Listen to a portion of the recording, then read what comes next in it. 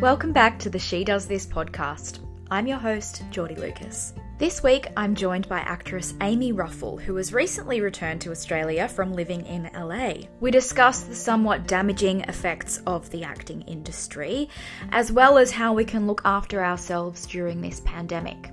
Amy also gives a really honest insight into what it's like living with an eating disorder and why she's determined to use her social media presence for good. So let's get straight into the episode with Amy Ruffle.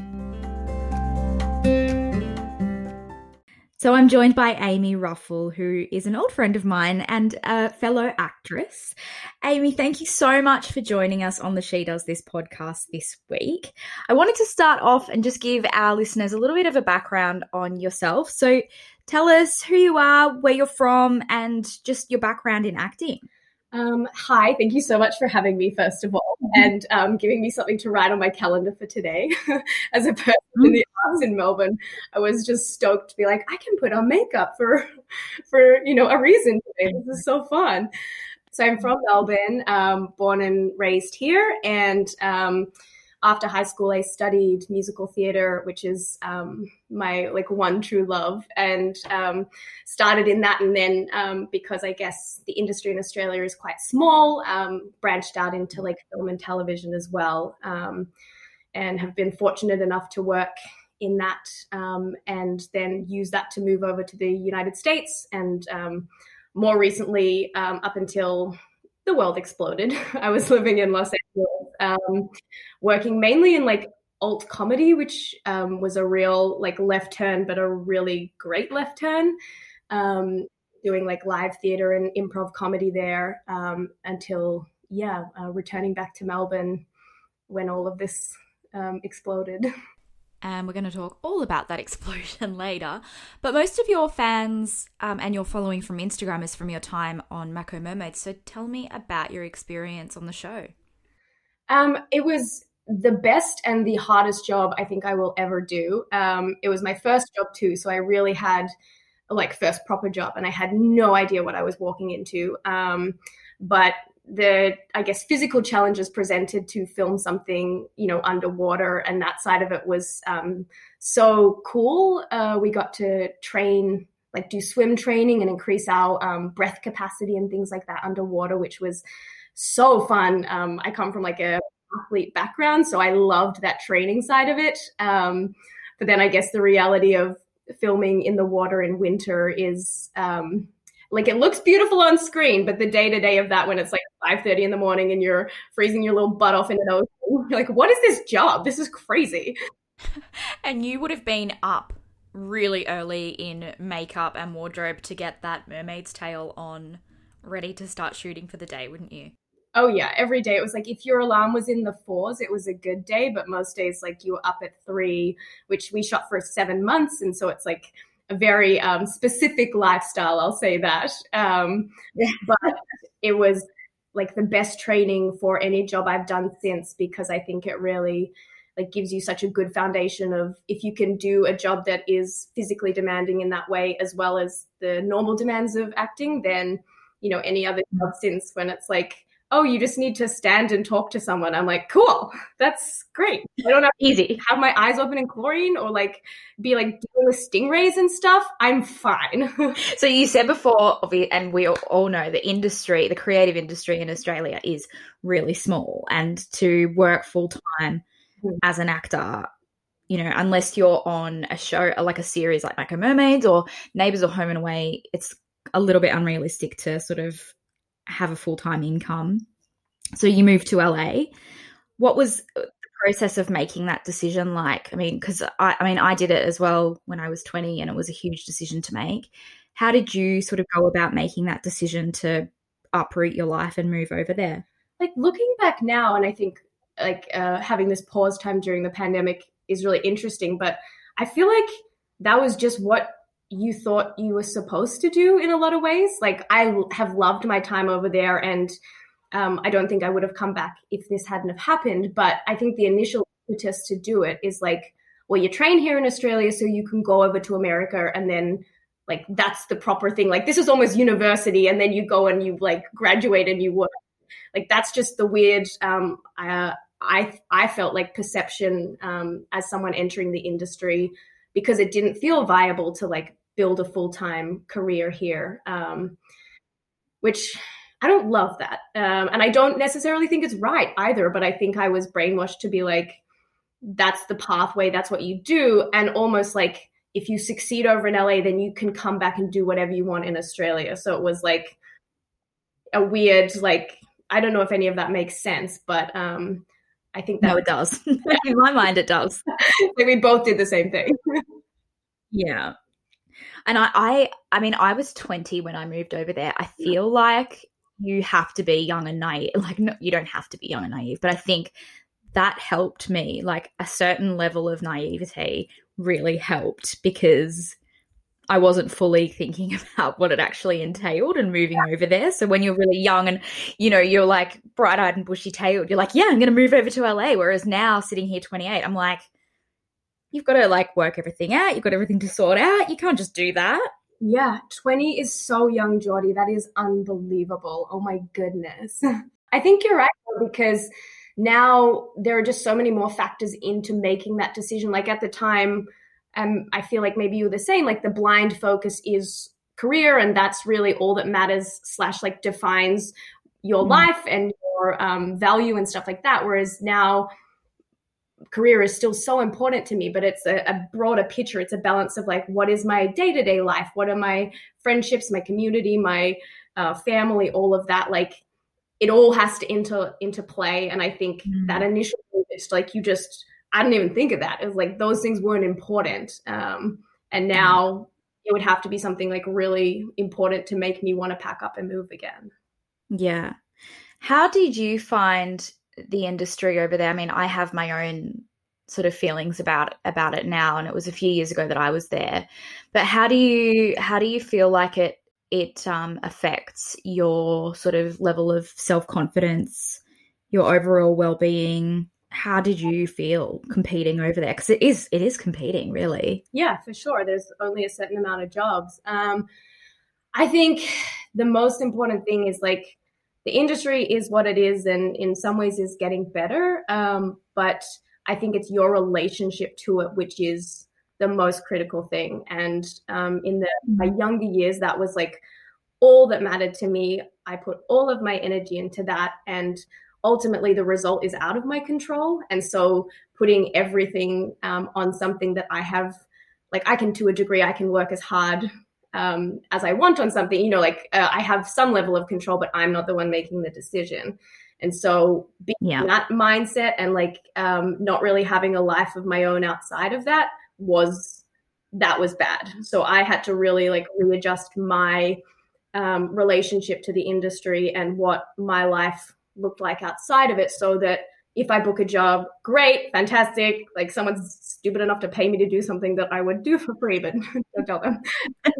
It's a win. But if I don't book a job, like my day-to-day life is fulfilling and meaningful enough that I'm not like every audition being like, save me from this existence. I was like that for a hot second. Yeah, that's what it got like for me towards the end. And that was when I realized I needed to get out. I think if you go over there and like, if you don't have a community, if you don't have hobbies, like things like that, and you're just constantly being told no, and there's nothing really in your life that is a yes, like that's miserable. No one deserves to live like that. Yeah, it's really hard. And I feel like for me, a lot of the time I was just sitting around waiting for the phone to ring.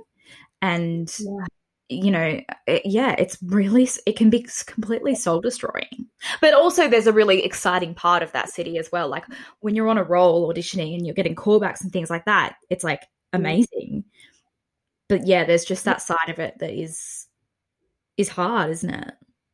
I think it's like anything, like you have to find balance, like so that you're not going to go into a room and audition well if you're just sitting around waiting. Like, whereas if you're finding a way to live a fulfilling life, like that stuff gives you confidence and value. Whereas when I was like in that, you know, sitting at home waiting, like I don't feel good about myself. I'm not like doing things that give me like positive feelings. And so you walk into a room, regardless of how much you're trying or acting, like that energy is like just so obviously reeking out of you. Yeah. So it's really about, and it's not easy to find ways to do that, but I think so important to just have more than one thing that you care about. So what did a normal day or week look like for you over there? I mean, it like what is a normal week for someone that's like, creative? What I ended up finding a lot of joy in was this like improv comedy community.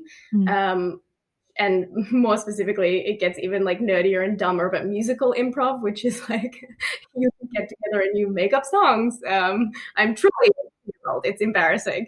But I loved doing that because you got to choose like when and how you were creative. It didn't matter. Someone wasn't like the guard keeper of like you can do a show or you can't. Like you could have a facility to be creative, and also the way you look didn't determine it. Like in improv, you can play a 60-year-old man, you can be a child, you can be like a sock in a washing machine. Like it's so and liberating to not have your creativity limited by your physical appearance, which is so much of film and TV. So like it revolved my day more around that and the community there, and then like how I could be of service to that community rather than my goal being solely like self-indulgent. It was more like, how do we as a group like grow and move together? And I think that helped me not be so obsessed with myself.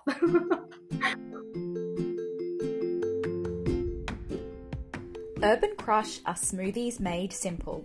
Delicious smoothie sachets made from 100% real fruit and vegetables with no added sugar, nothing artificial, and are suitable for vegans and vegetarians. Simply add your smoothie powder to a bottle of water, shake, and enjoy. Want to win $250 worth of Urban Crush smoothies plus an original Urban Crush shaker? To be in the running, DM the code word SIMPLESMOOTHIE to She Does This by August 5th, 2020. So obviously we're talking now, we're both on the internet recording remotely because we're social distancing, but we're both in Melbourne. So tell me why and when you came back from LA.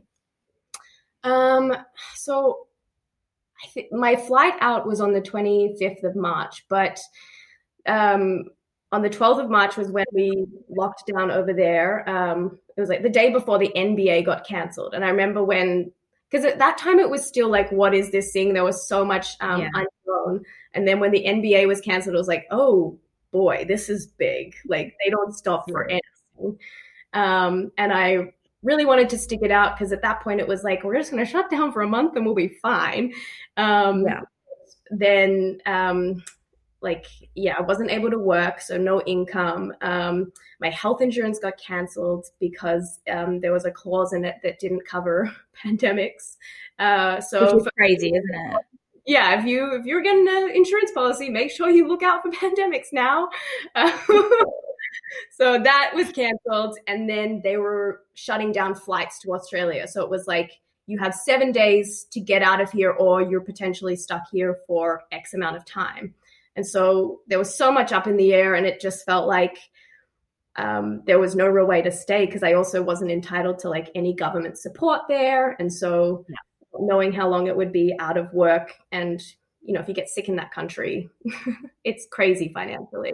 I think I decided on like the 21st that I was coming home and had 4 days to like pack up my apartment and virtually, I guess, say goodbye to people that now I just never saw and didn't get to like, hug them, which is probably the most heartbreaking thing. It's just crazy, isn't it? What was the vibe like over there? Because in the beginning, Trump was so offhanded about the whole thing. And I mean, even now, is he really taking it seriously? But what was the general feeling and vibe? What were people thinking? I mean, LA is a bubble. And so I think compared to a lot of places in the country, and certainly my circle, we were taking it seriously. Like the minute it was one of the first states to lock down, and to my knowledge and experience, people were taking that pretty seriously. But that's certainly not the case in a lot of parts of the country. And I think a lot of times, like, a teacher sets the tone for a classroom, or the parents, you know, in a way set the tone for the house. And so the president sets the tone for the country. And when you've got like a insane Dorito leading the country, it's really hard to get anyone to, or a lot of people to comply and do the right thing. And it was so unknown. And, you know, we've never lived through a pandemic. So I think initially there were people that didn't think it was real and all of that stuff. And but my personal experience was that people took it seriously for a while and then they got tired of the pandemic. Yeah, it feels a bit like that now with this second lockdown in Melbourne, doesn't it? I feel like people are just sick of it and just want to get back to normal life, but it's just making things worse by them not just sticking it out a little bit longer. I know, it's so complicated because on one hand, I understand it is exhausting. This second wave has been surprisingly challenging. Just being hopeful, I think it's been a real knock. And I think we underestimate the impact of like the mental exhaustion of the constant inundation of new information and having to adjust and adapt to things that we've never had to before. It takes a toll. And so for me, I think it's like day 139 or something. Like, it's an extended period of time. So people are just tired of being resilient. So I understand that, but you also don't get to be tired of this. Sorry. Yeah, I know. You talk about the mental exhaustion, and mental health is something that you've always been incredibly open with on your platform, your social media. Mm-hmm.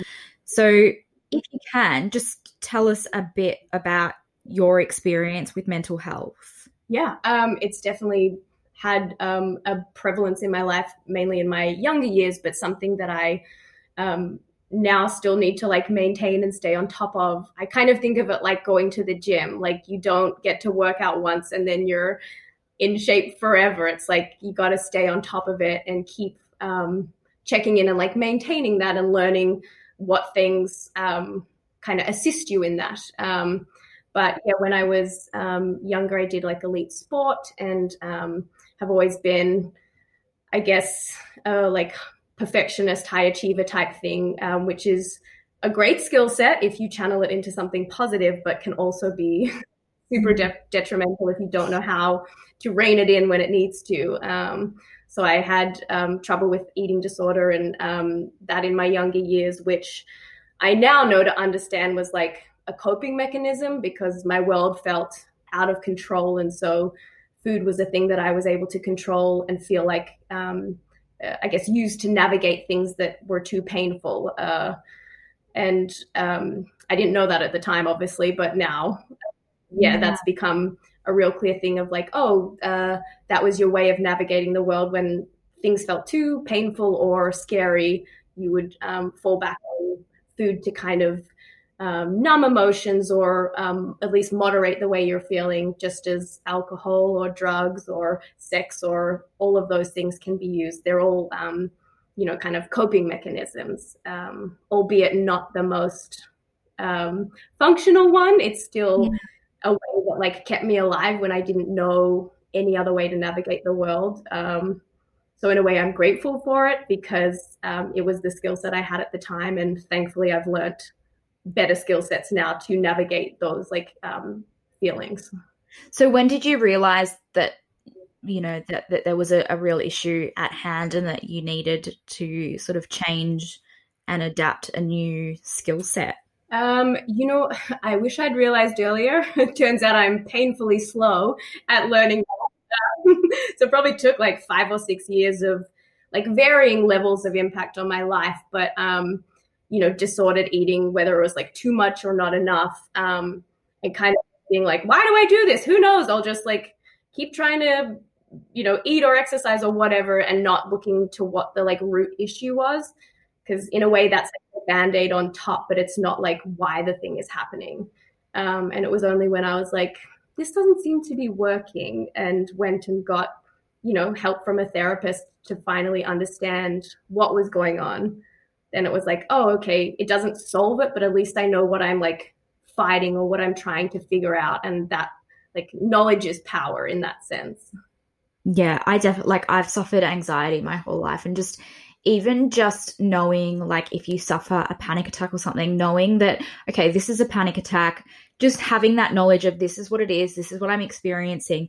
I feel like it is easier when you just recognize what's going on. Absolutely. Like, I guess it gives you like a sense of control because you're like, I know what this is, rather than something that's unknown and you're like, how is this happening to me, or what's going on? And or if I would feel sad, I would be like, well, I guess this is just forever. Like, I just, I'm broken or whatever. Whereas now it's like, oh, if you have a sad day, I know that they pass, or I know that that's okay, which I think is a huge thing too. Like, a lot of us have been brought up to be like, the goal is to be happy. And if you're sad, someone's like, what do I do? Like, what can I do to make you feel better? And it's like, actually, it's important for me to be sad and express that, and then like be able to move through it, rather than, feeling like you shouldn't be feeling that way, or you're crazy if you do. So yeah, just all those things are okay and that they pass is like so useful and helpful. And I mean, sharing on social media as well is really great in terms of trying to break the stigma.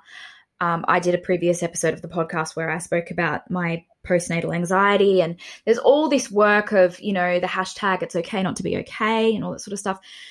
Recently in the news, we've seen Kanye West have a pretty significant meltdown, and it's been re-reported that he suffers from bipolar. Britney Spears is another one who there's all this concern about her mental health. And for me, sitting here as someone who has suffered from anxiety, I find it incredibly concerning that so many people trivialize and make fun of these public meltdowns. There's memes of Kanye, calling Kim and Kris Jenner running like there's just all these people poking fun, and to me it feels really disappointing that people trivialize it and poke fun at what is clearly a mental breakdown. Mm-hmm. How do you feel about it? Firstly, I want to say your postnatal anxiety episode was so good, and thank you for being so like open and vulnerable and honest. I think like I'm not a mom, and I felt really like touched by it, so I can only imagine how helpful that episode was. But I just feel like it's not our business. Like, mental health is such a personal thing. I feel like it's really helpful if people want to share their experience to, like you said, reduce the stigma around it. But it's your choice when and if you do that. And it's so easy to sit on the outside and judge someone. It's so easy to come at it from that angle rather than trying to like empathize and understand what might be going on in someone's personal life. And I just find it so strange that because of someone's job, people feel that they're entitled to an opinion or to be able to make judgments about that. And like, I know, and you know this too, like you enter into these jobs knowing that you're going to be in the public eye and stuff. And so totally understand that. But at the same time, it just frustrates me because I'm like, just leave them alone. Like, everyone's just trying to live their life, and mental health doesn't discriminate based upon your profession or your income level or anything like that. You do have access to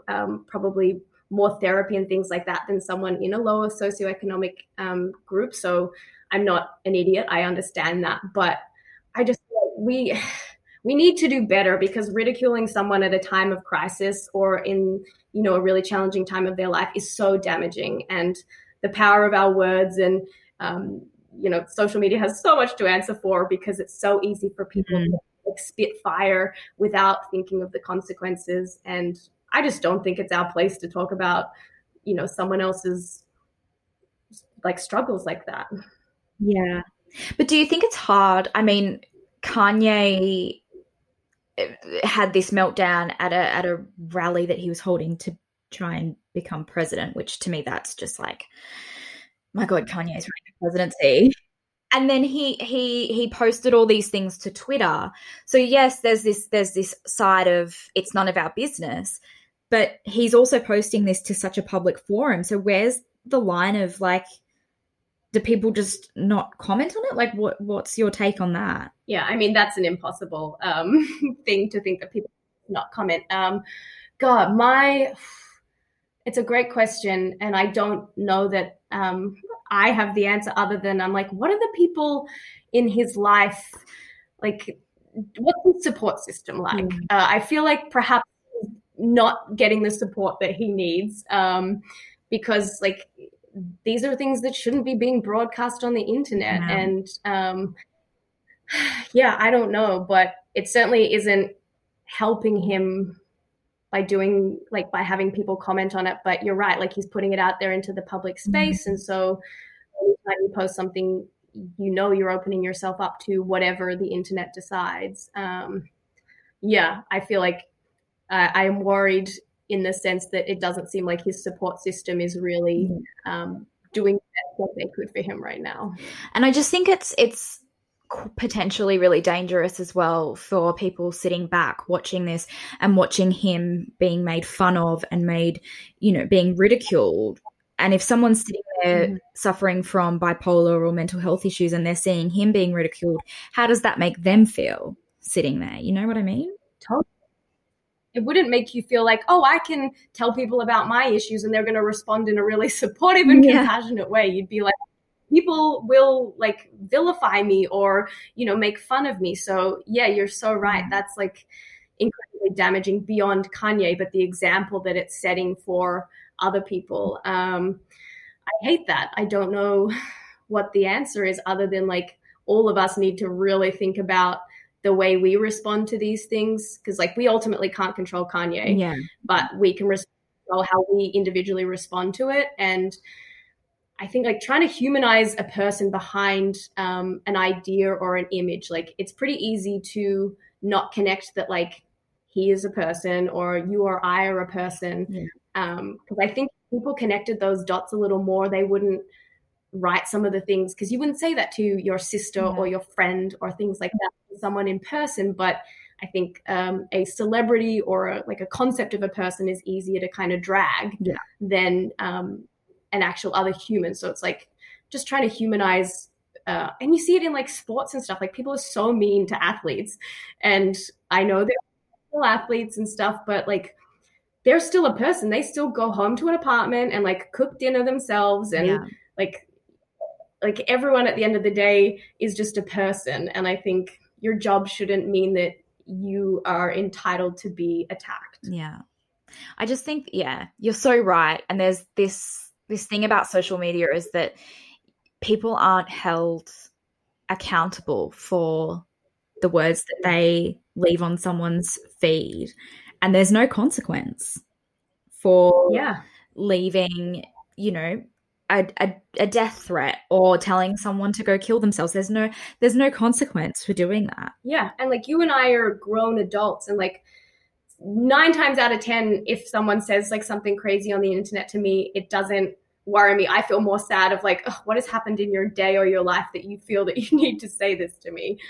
I know. But if it's that 10th time where I'm having a bad day or like something's gone wrong and I'm sitting in my apartment and then suddenly someone is saying that like you should kill yourself, you don't deserve to be here, like it can catch you and surprise you. And like I said, we're adults. Like what does this mean to kids in school, that their brains aren't fully, like I can barely cope with it and I'm a grown up, so it's so scary for the next generation, just like how flippant people can be with such crazy language.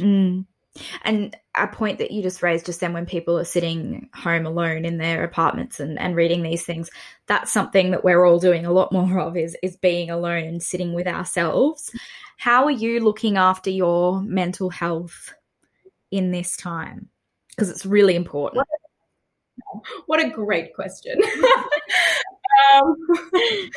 I think the biggest part is like recognizing that this is an unprecedented time. Like you can't apply the same rules and expectations to yourself and to your life that you would have had prior to this, because like it's a different game. The rules don't work on this new game.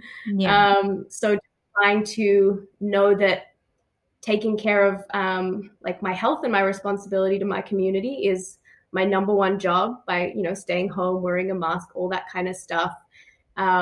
And that kind of things beyond that are a bonus. But day by day, not thinking too long term, because the minute you start trying to push out and like imagine what life is in the future or make plans for the future, I think that can be really anxiety provoking. So just one day at a time, limiting the amount of news I consume, because I can just like sit on Twitter and keep refreshing and all of a sudden I'm just so, overwhelmed and freaked out, and trying to stay connected, because it's so easy to feel really isolated and alone and kind of like helpless and hopeless. And I find that if I start to pull away and not actively try and keep connecting with like my friends and things like that, then I get sadder.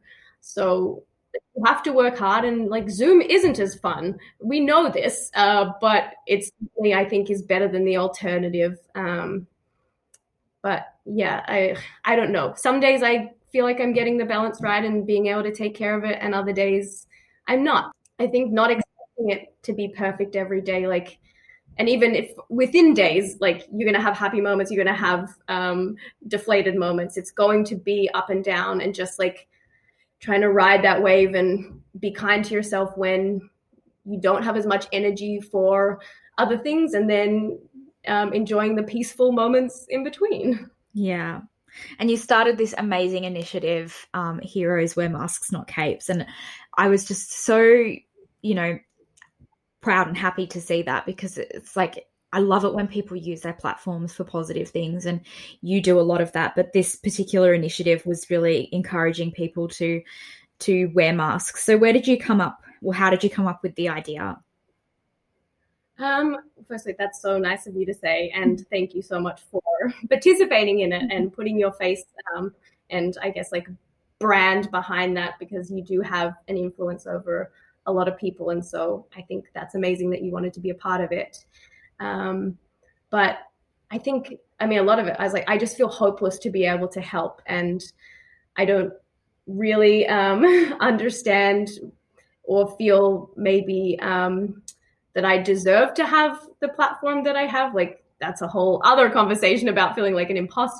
But I just try to use that for some sort of like good where I can, and I have the ability to be able to reach people. So I thought, like, what can I do to try and encourage that, like, wearing a mask is a positive thing, like change the narrative around it, rather than like, I'm having my freedom taken from me. Change it into like, I'm showing the people around me that I care about them enough to do this minor inconvenience of wearing some cloth on my face. What about high heels? Women have been wearing high heels that are like genuinely uncomfortable for no good reason forever. Like, it's so simple. So yeah, I just like was trying to be like, maybe making it seem slightly cool to wear a mask, and help people see that like this is a positive thing, and it'll help us get out of this faster if we all just are in it together. Yeah, that's so important and so true. And I think very, very nice to finish up on. So thank you, Amy, so much for your time. I've loved having a chat.